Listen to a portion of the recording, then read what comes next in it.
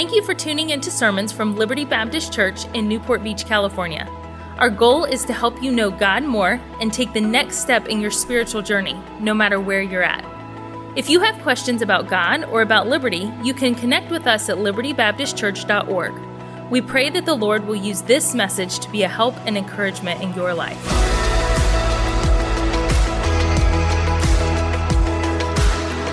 You have your Bibles, 1 Timothy chapter number 6, where we've started the last two Sundays. 1 Timothy chapter number 6. And beginning in verse number 17, I've mentioned this last 2 weeks.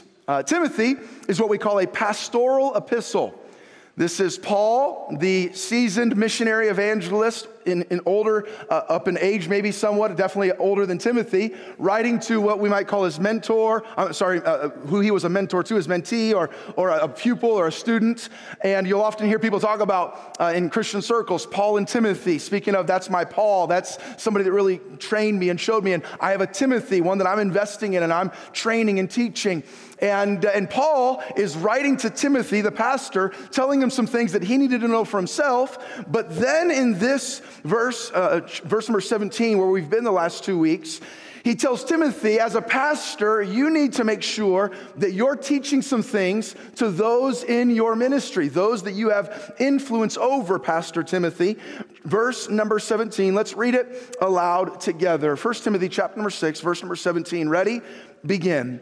Charge them that are rich in this world, that they be not high-minded, nor trust in uncertain riches, but in the living God, who giveth us richly all things to enjoy. So we've taken in this message, I think it'll be 7 weeks, and each week is answering a question. In the first week, it was, are you rich? And for those that were here, talk to me, are you rich? Yes or no? We are rich in this world. And we talked about that because if we don't get that settled, this passage doesn't mean anything to us. This passage doesn't apply to us. Charge them that are rich in this world. That's you and that's me. And then he says, last week was who owns that? We see there at the end of verse 17, he says that they be not high-minded. It's one of the dangers of material wealth, nor trust in uncertain riches. Another danger, misplaced trust. We saw that in week 1.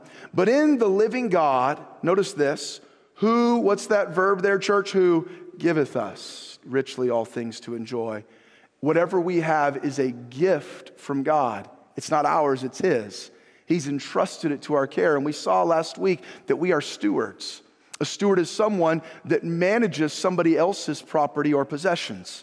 If you have a nanny or a babysitter, they are a steward of your child. You're entrusting some of your most valuable possessions, and that's the wrong wording, but you understand what I'm saying, to their care. Those are not their children, but you are entrusting them to their care. If you own an investment property or something of that nature, you might have or you rent, there's a landlord, whatever it might be, a property management. Well, it's not theirs, but they are managing that property for the person that owns it. And we saw last week who owns that. We have to answer the ownership question. We saw last week, when we answer the ownership question correctly, it gets the love issue right, the trust issue, and the giving issue. If you missed last week's message, you can find it on our church Facebook page, our podcast, our website, a few different avenues there where you can find all of those archived. Usually by Monday evening, the Sunday messages are archived from the day before. I want us to read now the next verse. We haven't looked really much at this the first 2 weeks. Verse number 18. Let's read verse 18. So charge them that are rich in this world, these things. And then he says, so they've got to change their thinking, but then they also need to change their behavior. Look at verse 18. Let's read that. Ready? Begin. That they do good, that they be rich in good works, ready to distribute, willing to communicate. What does Paul tell Timothy? Timothy, you need to challenge people to do more with what they've been given. That they do good, that they're rich in good works, ready to distribute, willing to communicate. Well, what is that? What do those phrases there mean? He's telling them, learn to be good at giving, to be ready to distribute as somebody that is liberal with what God has given. Good at imparting, if you study that word out. Willing to communicate is inclined to impart. They're free in giving. It's not, man, you've got to pry it from my cold, dead fingers. No, I'm willing to communicate. I'm excited. Not only am I ready to distribute, I'm willing. I'm excited about giving and sharing what God has shared with me. That can be the truth of the gospel. We ought to be rich in good works. We've been given the riches of the gospel. We should be ready to distribute, willing to communicate, excited to share. And this message and even this slide, it has a lot to do with money, but we almost always in our Western mindset, when we're thinking of blessings or giving, we almost always go directly to money. We have some things that are far more valuable than money. If we're saved, we have the truth of the gospel in our lives. Charge them that are rich in this world, and may I say, charge them that are rich in the world to come. We're saved that they be rich in good works, ready to distribute, willing to communicate. And this morning's message from this verse, and we're going to turn to two other places this morning, so keep your Bibles handy there. This morning's question is this: are you generous? What does Paul tell Timothy? He says, Timothy, charge those that have been blessed with things to be generous with that which they've been blessed with. Charge them that they're rich in good works, ready to distribute, willing to communicate. They should be generous. God's people should be generous people. Why? Because they've received so much that they don't deserve. What is grace? It is unmerited favor. When you've received that which you don't deserve, this isn't mine anyways, I didn't deserve it, let me share what I have with somebody else. Are you generous? This is the question we answer this morning. The problem is that that's kind of an ambiguous question, isn't it? To whose standards? Are there standards? Well, everyone, we all get to define that. The problem is that everybody can have a different definition of generous. Kind of like 2 weeks ago when we asked at the beginning, are you rich? Rich is a sliding scale. Based on what you have, rich is almost always a little bit more. And rich can be we have to define that, and generous, we kind of have to define that. Rich is the other guy. I'm not rich. Generous? Definitely me. Right? None of us are rich, but we're all generous, right? And it's kind of hard to know. Well, I gave $2 to the March of Dimes when I checked out at Walmart. I'm a pretty generous guy. Nobody thinks they're rich. Everybody, I shouldn't say nobody, but you know what I mean. Everybody thinks they're generous. It's kind of like the class grade in PE. If you have a body, it's a passing grade. In the same way, we drop a few bucks in the offering plate at church, give directions to a stranger, leave change as a tip for the Starbucks barista. I'm generous.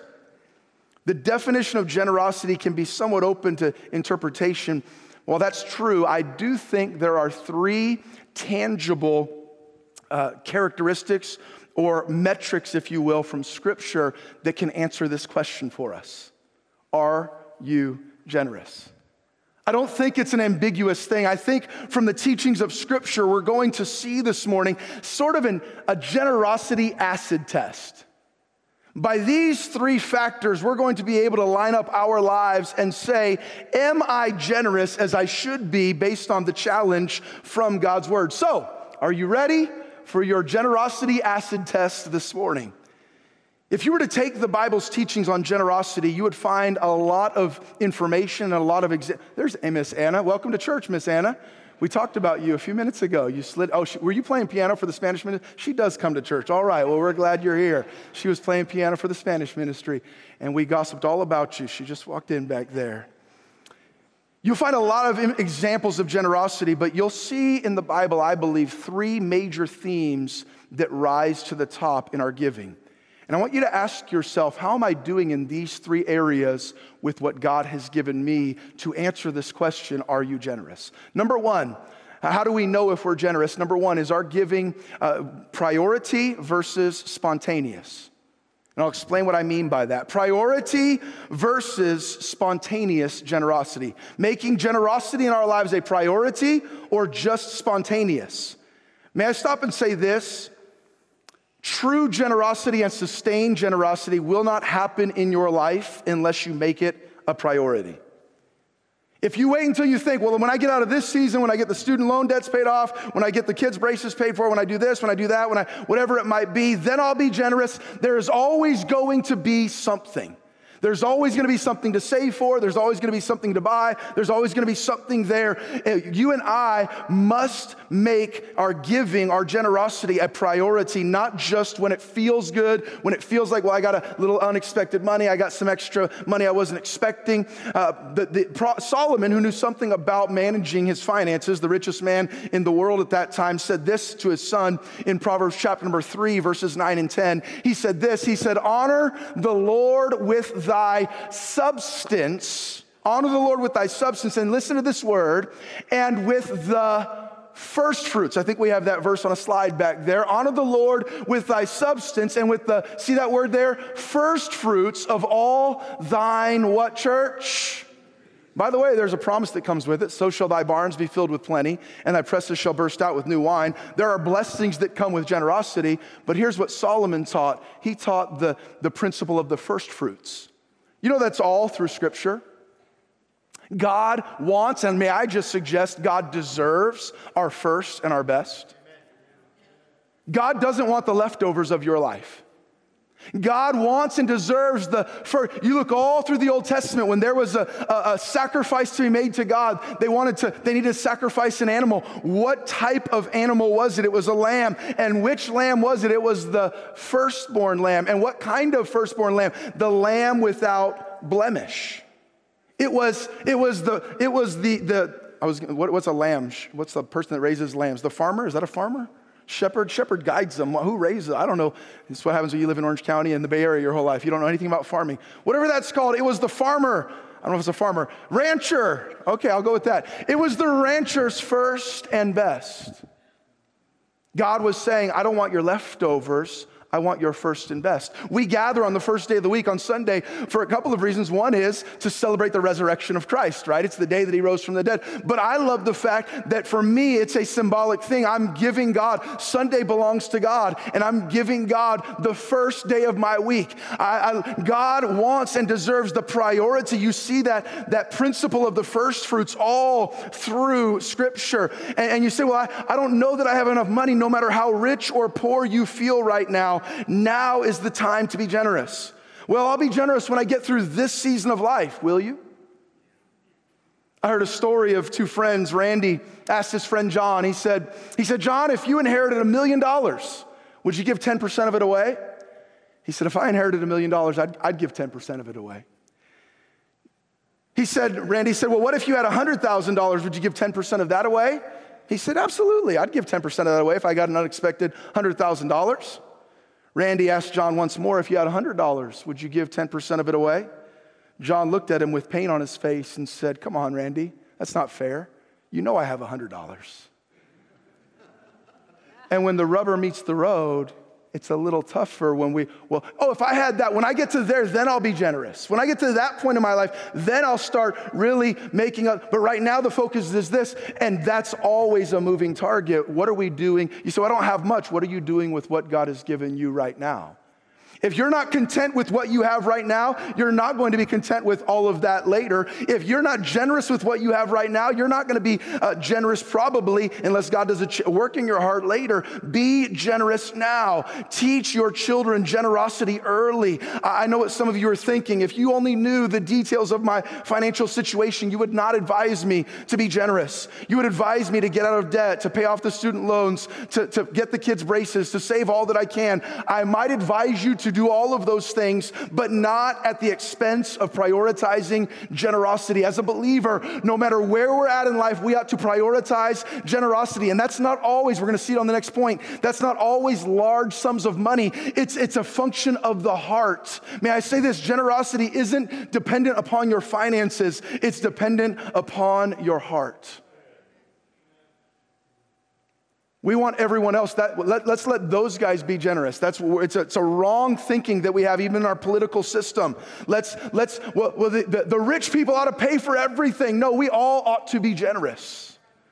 Well, don't tax any of these, and let's just tax them into oblivion. Where do jobs come from? They come from those that are uber wealthy, that we're all, and that this class warfare idea and this idea that let some other class of people be generous. I don't need to be generous. Let them pay for everything. That's not a scriptural mindset. No matter, and we're going to see it here in a minute. We're going to turn, and I'm going to show you Jesus' own words. No matter what you have, what I have, we ought to learn to be generous with that. A child gets his first a minimum wage job. Parents, you ought to help encourage generosity with that little amount of money. You say, well, I can't afford to give. Here's the thing. Understanding the principle of the first fruits changes all of that. If we understand that God is getting our first and our best, let's say I make $1,000 this week, and I have $1,000. Guess what? If I understand the principle of first fruits, I can always afford to give. Because it's the first money that's going to wherever I'm giving, to God, to his work, to give. Here, I might not be able to afford my second car. I might not be able to afford a cell phone.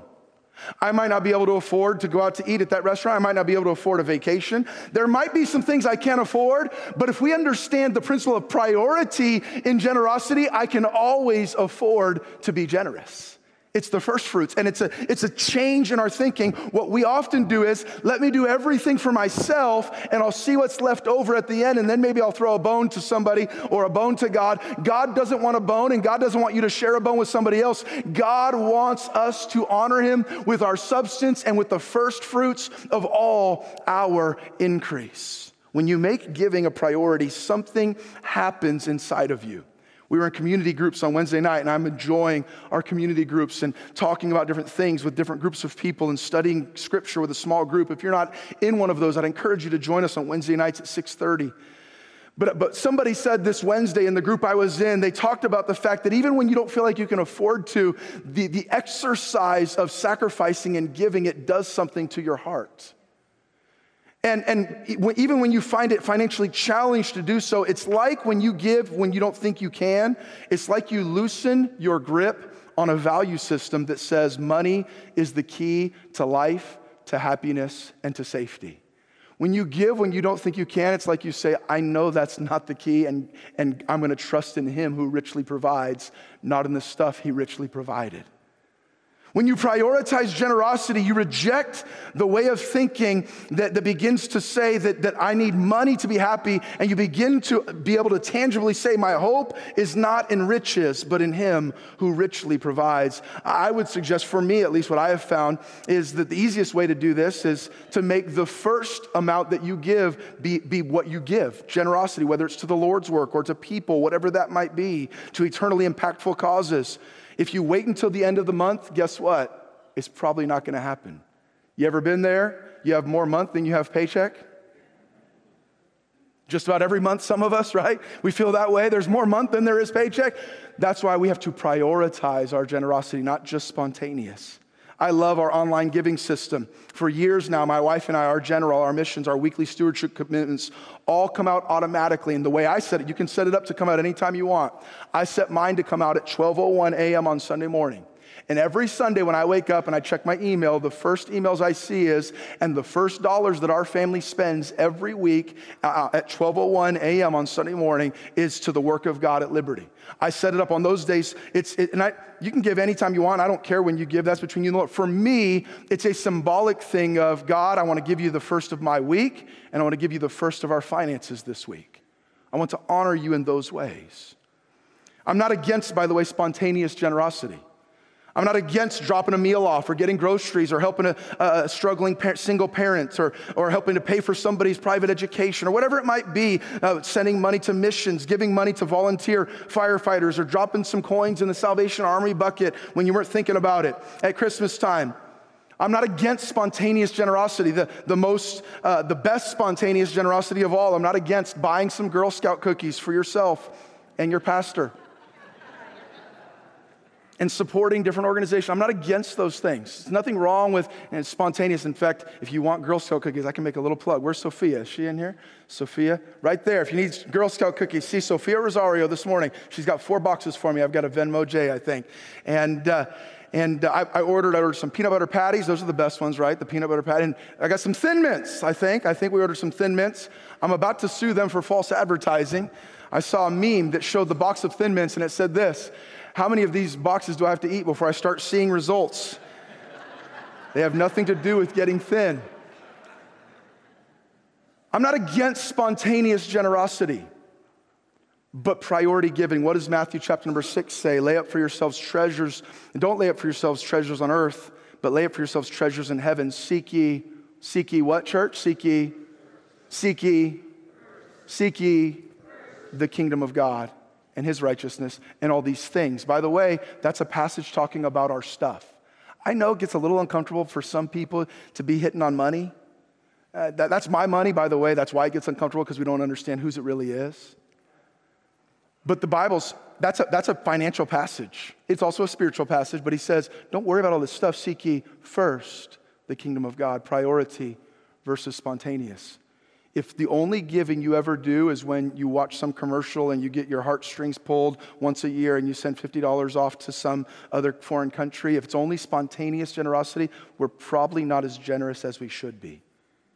Priority, we see that in Scripture versus spontaneous. Number two, percentage versus sum.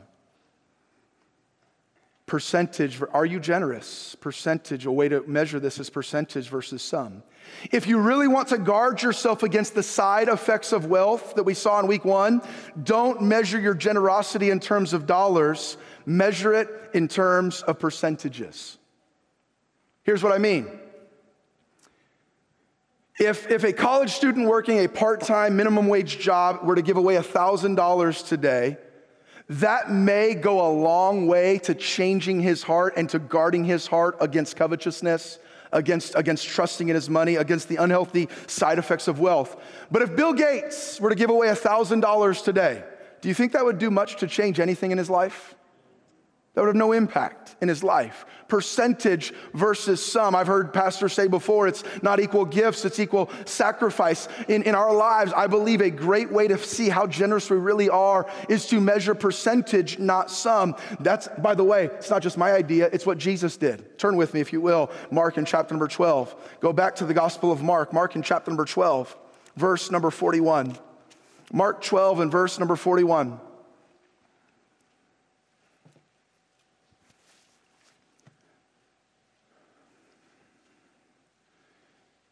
Mark 12, verse number 41, and Jesus sat over against the treasury. He's there where people would come to bring the money. And beheld how the people cast money into the treasury, and many that were rich cast in, what did they cast in, church? They cast in what? That's my kind of offering. Many that were rich cast in much. That's a pastor's dream. So I'm pretty sure Jesus is going to say, and they all lived happily ever after. That was beautiful. People gave big gifts. Many that were rich cast in much. Look at verse 42. And there came a certain poor widow. Reminder that generosity is not based on our finances, but on our heart. A certain poor widow. And in that society, widows had nothing, literally nothing, and no real chance to get anything. And she threw in 2 mites. We're talking about a couple cents, a few pennies, maybe a dime, which make a farthing. And he called unto him his disciples, and saith unto them, look at this, verily I say unto you that this poor widow hath cast more in than all they which have cast into the treasury. He's there with his disciples, and people are walking, and this is where sometimes the Pharisees would come, and they would make a big show of their giving. It's why Jesus said about the fact that if you make a big show about how much you give, you have your reward. You ought not make and this is where they would do this. They would walk, and maybe they had a clear briefcase. I don't know what it was with all the money in there, and they made some big show. Did you see how much I'm putting in here? And Jesus said, do it for me, don't do it for yourself. And they all came, and many, the Bible says, that were rich cast in much. And here comes this poor little widow lady. She's got literally 2 pennies to rub together. And you know what she does? Instead of rubbing them together, she throws them both in. And you know what Jesus said? Disciples, come here. Hey, guys, I got to show you. That is sacrifice. That is generosity. She did more. I see that as a greater act of giving than anybody that gave before her. Look what he says. She has cast in more than all they which have cast into the treasury. Verse 44, for all they did cast in of their abundance, but she of her want did cast in all that she had, even all her living. He said, she gave 100% of what she had. They threw me a bone. And you know what? Most humans would look and say, I'll take the bone. And God says, Jesus says, I'll take the heart. I'll take the sacrifice. I'll take the heart of generosity. So you say, well, what can I do? I can't make a big difference in missions. I can't make a big difference there. I don't have that kind. I can't pay for this or that. Or who cares? How's the heart of service? The heart of generosity? How do we measure if we're generous? Jesus, one way he measured it was percentage versus sum. Here he's teaching the percentage was more important than the sum. Okay, so what percentage should it be? For me, and where my wife and I have been our entire marriage, we have looked at the tithe as a starting point. A tithe is a Bible word for 10% of your gross increase. We see in Malachi chapter number 3, verse number 10, the Bible says, bring ye all the tithes into the storehouse, that there may be meat in mine house, and prove me now herewith, saith the Lord of hosts, if I will not open you the windows of heaven, and pour you out a blessing, that there shall not be room enough to receive it. Now I know, and I've talked with people, and there are good people that would disagree with me on this, and I've talked with folks that would say, well, the tithe was in the Old Testament. The tithe was under the law. The Lord loves a cheerful giver. We ought to give from a heart of love and grace, not duty to a certain percent. And by the way, I would say I agree with most of those statements. Here's a couple, and I don't have a time to go through a whole message on this, but here's a couple of thoughts for those that would say, well, we're no longer under the tithe. There's not much mention of the tithe in the New Testament. I'll say this. Number one, people that say the tithe is only under the law. Number one, in the Old Testament, we see the tithe before the law ever came into existence. Number two, we see Jesus actually commending the tithe in the New Testament, but he was then condemning. He commended them for tithing, but condemned them for doing it for the wrong reasons and for being I've got to give here. And then he says the Lord loves a cheerful giver. And those that would struggle with tithing, and again, this is a very personal thing between you and the Lord, and you can study it out, and I'm happy to meet with you and talk with you about my thoughts on it. But those that would not believe that today we still need to tithe would say we believe in what we call grace giving. I'm going to give. I'm not under law. I'm under grace. And here's my only thought to that situation and that thought. Jesus taught very clearly that you will always do much more under grace than you would do under law. He said in the law, in the Old Testament, it said, thou shalt not commit adultery. In the New Testament, don't look on a woman to lust. I'm going to hold you to a much higher standard. In the law, don't kill your brother. In the New Testament, don't be angry with your brother. Under grace, because of a heart, and I don't believe you ought to give out of duty. I don't believe you ought to look, well, if I don't give my 10%, God's going to strike me dead with lightning. And I've heard pastors sometimes say some fear and manipulation and guilt tactics. The Lord loves a cheerful heart. The Bible does talk about, as every man purposeth in his heart, so let him give. What I would say to you there is, how much grace have you received? And for me personally, 10% is not the ending point. It's a starting point for us. And I'm not trying to brag or whatever, but for me, the Lord does love a cheerful giver, but what we see in Mark is that he honors a high percentage giver. And we ought to, very, very often what I'll find with those that get upset about the tithe, they're not saying, well, I'm so angry about the tithe because I just want to give God 30 or 40% of my income. What they're saying is, I want to keep a whole lot more for myself. It's not really a spiritual motivation. In my experience, it's a selfish motivation. I want to find a way that biblically I don't have to give God as much so I can keep more, and charge them, Timothy, that they be ready to distribute, willing to communicate. So I would agree that for me, 10% is not the ending point for my wife and I, but it's definitely the starting point. We had a new believer that got saved last year, and he was talking with a coworker at work. And the coworker, this new believer was talking about all the things he's learning, and the coworker said, we'll see how real it is in your life if you start tithing. And he kind of said, well, what's that mean? What's that about? And he told him, and the coworker said, well, tithing is where you give 10% of your income. We'll find out how much Jesus really means to you if you're ready to part with that amount of your income. And the coworker, the new believer, asked the coworker, he said, well, am I supposed to tithe off of the gross income or the net income? And the coworker, great, I wouldn't have even thought of this answer. The coworker had a great answer. He said, well, do you want gross blessings or net blessings? And he made him think, and he said, well, where your treasure is, there will your heart be also. Number 3, and we're done, you've listened well. Are you generous? 1, priority versus spontaneous. 2, percentage versus sum. 3, progressive versus stagnant. Progressive versus stagnant. If you really want to prevent the side effects, the negative side effects of wealth in your life, don't overlook this one. To be progressive, what I mean by that is to raise the percentage over time. As what you have grows, your generosity by percentage grows by faith. What did Paul say to say, by the way, all the verses I gave you other than Malachi are in the New Testament on this stuff. 2 Corinthians chapter number 9, verse number 5. 2 Corinthians 9, verse number 5. Therefore, I thought it necessary to exhort the brethren, to encourage the brethren, I think we have these slides back here too, that they would go before unto you and make up beforehand your bounty, whereof ye had noticed before, that the same might be ready as a matter of bounty and not as of covetousness. Notice what he says, but this I say, going back to gross blessings or net blessings, he which soweth sparingly shall reap also sparingly. He which soweth bountifully shall reap also bountifully. Every man according as he purposeth in his heart, so let him give, not grudgingly, not of necessity. Well, I have to give. Pastor said I got to give or else I'm going to die. No. That's God doesn't want. The Lord loves a cheerful giver. Last place we'll turn. Go to 2 Corinthians chapter number 8, please. 2 Corinthians 8. Let me wrap it up. 2 Corinthians chapter number 8, verse number 1. 2 Corinthians chapter number 8, verse number 1. Paul, writing to the church at Corinth, which had been a church that struggled with carnality. Moreover, brethren, we do you to wit of the grace of God bestowed on the churches of Macedonia. How do we know that God's grace was expressed to these churches? Notice what it says. How that in a great trial of affliction, the abundance of their joy and their deep poverty, their deep what, church? Abounded unto the riches of their liberality, for to their power I bear record, yea, and beyond their power they were willing of themselves, praying us with much entreaty that we would receive the gift and take upon us the fellowship of the ministering of the saints. And this they did not as we hoped, but first gave their own selves to the Lord. It wasn't about their money, it was about their lives.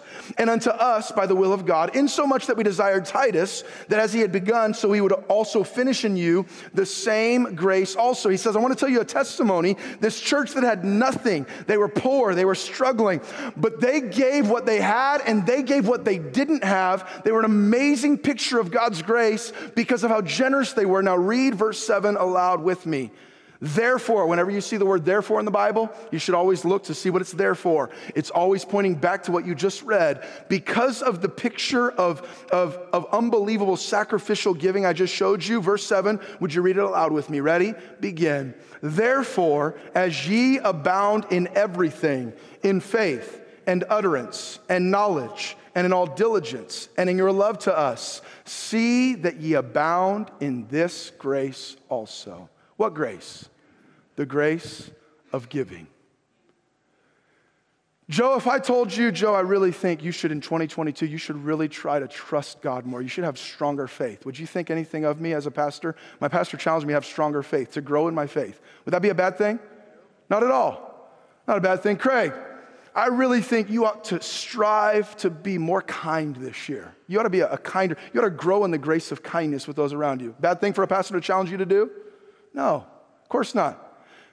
Keith, this year I really think you should really dig into God's word and prayer, that personal walk with God. Really this year, grow in your knowledge of God and in your relationship with God. Is that a bad thing for a pastor to challenge you to do?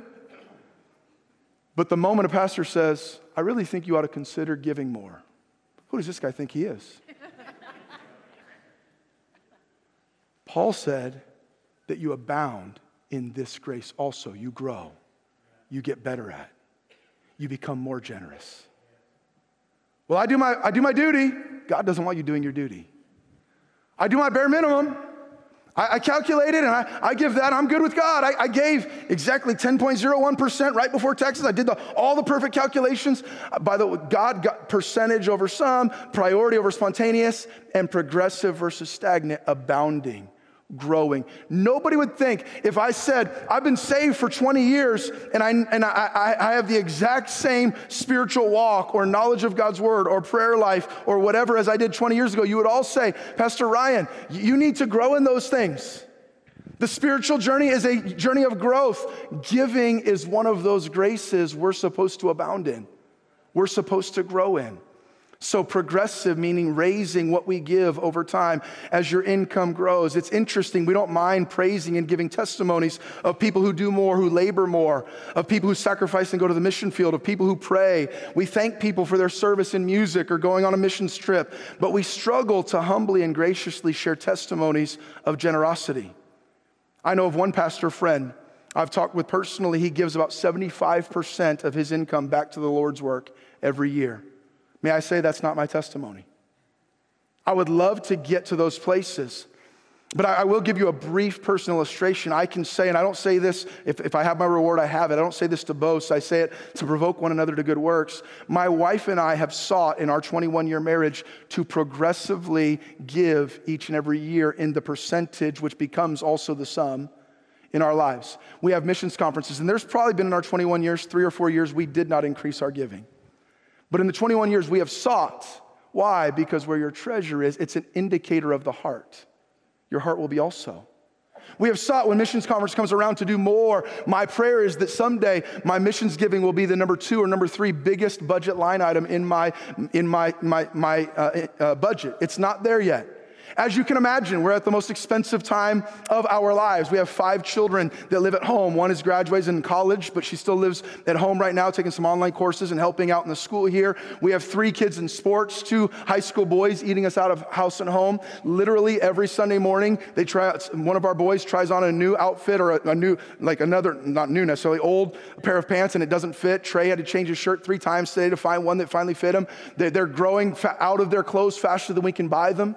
2 of our kids now have a driver's license. The other one thinks he wants to get one and is doing his online driver's training. I don't know if any of you have gotten recently car insurance for a teenager.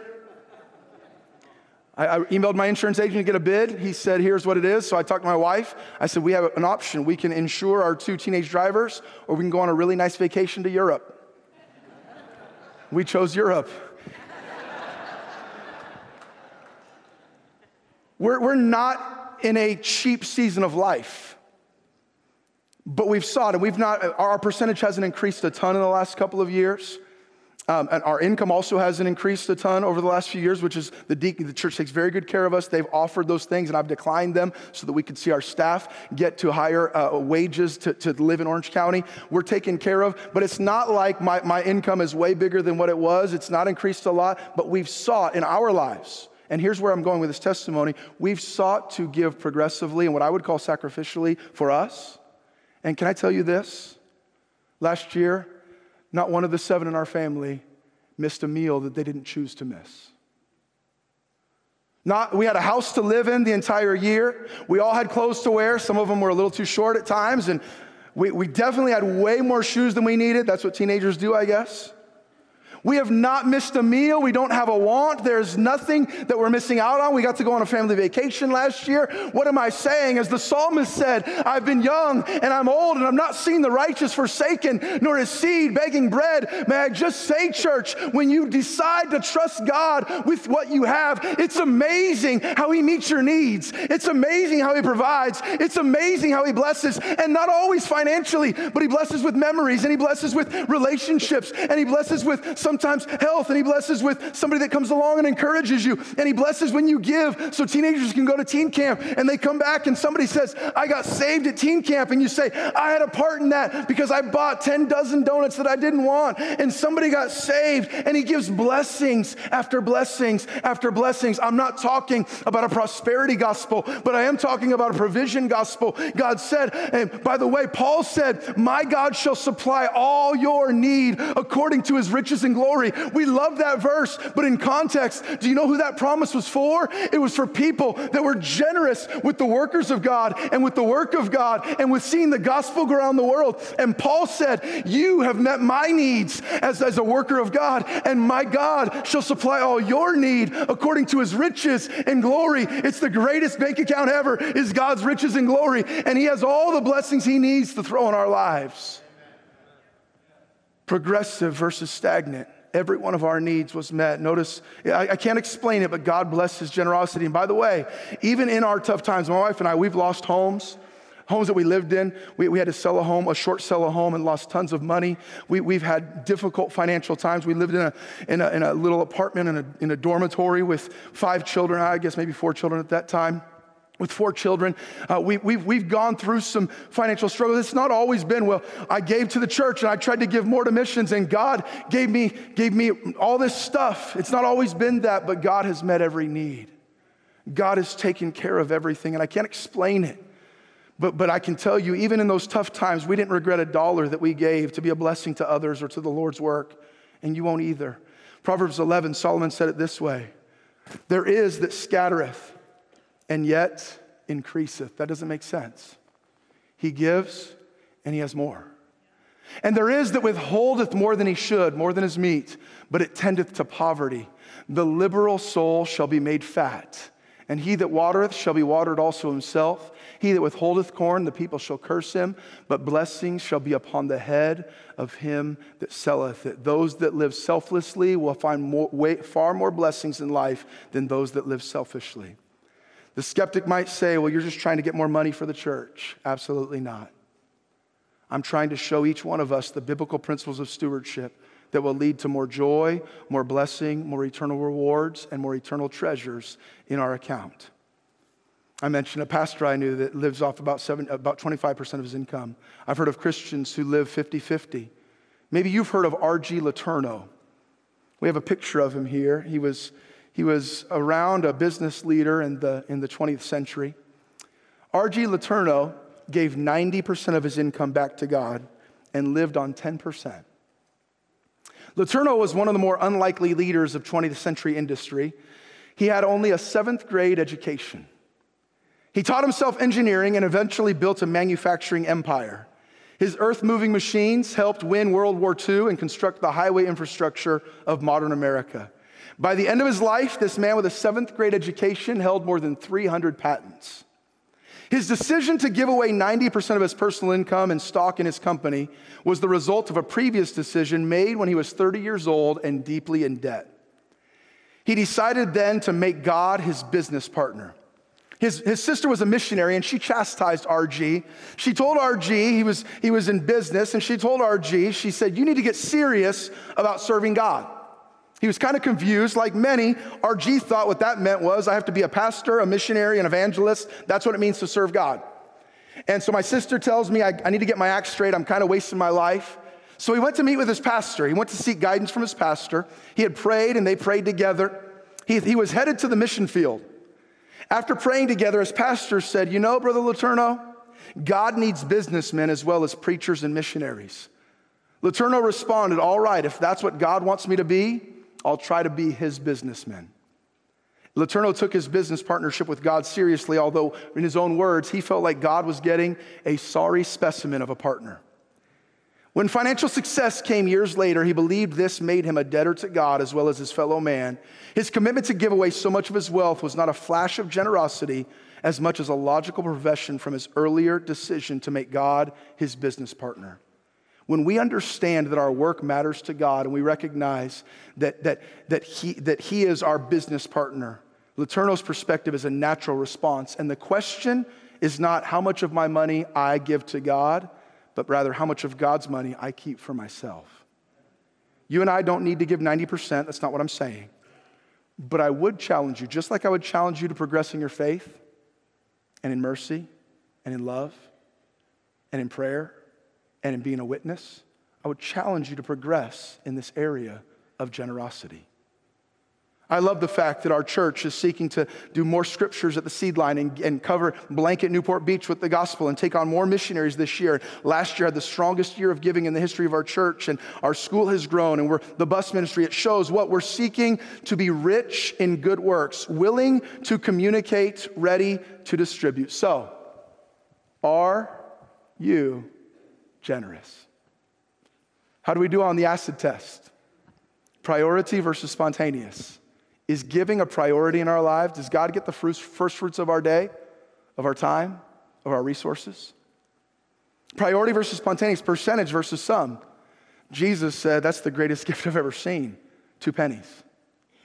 Percentage versus sum, and then lastly, progressive versus stagnant. Are you growing in that grace? I don't want anybody leaving here feeling guilty or giving out of necessity.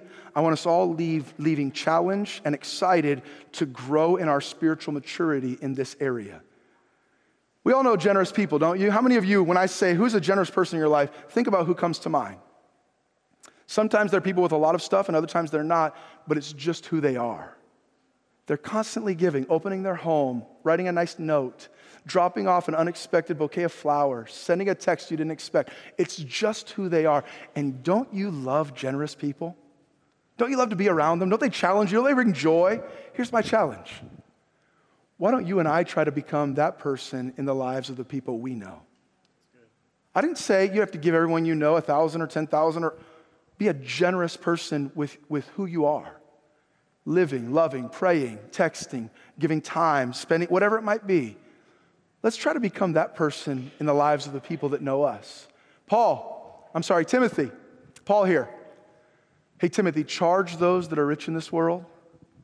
Be not high-minded, nor trust in uncertain riches, but in the living God that giveth us all things richly to enjoy. And here's what he said. And make sure that you're challenging them to be rich in good works, ready to distribute, willing to communicate. Are you generous? Am I? By the way, I told you the highlight of me trying to be more generous each year. So often I'm unbelievably selfish. And we keep way more for ourselves undoubtedly at times than we should. And I need to grow in this. I'm not preaching at you, I'm preaching to us. Let's grow in the grace of giving. Thank you for listening to Messages from Liberty. Tune in next week for more Bible teaching or subscribe on iTunes to stay up to date with our current series.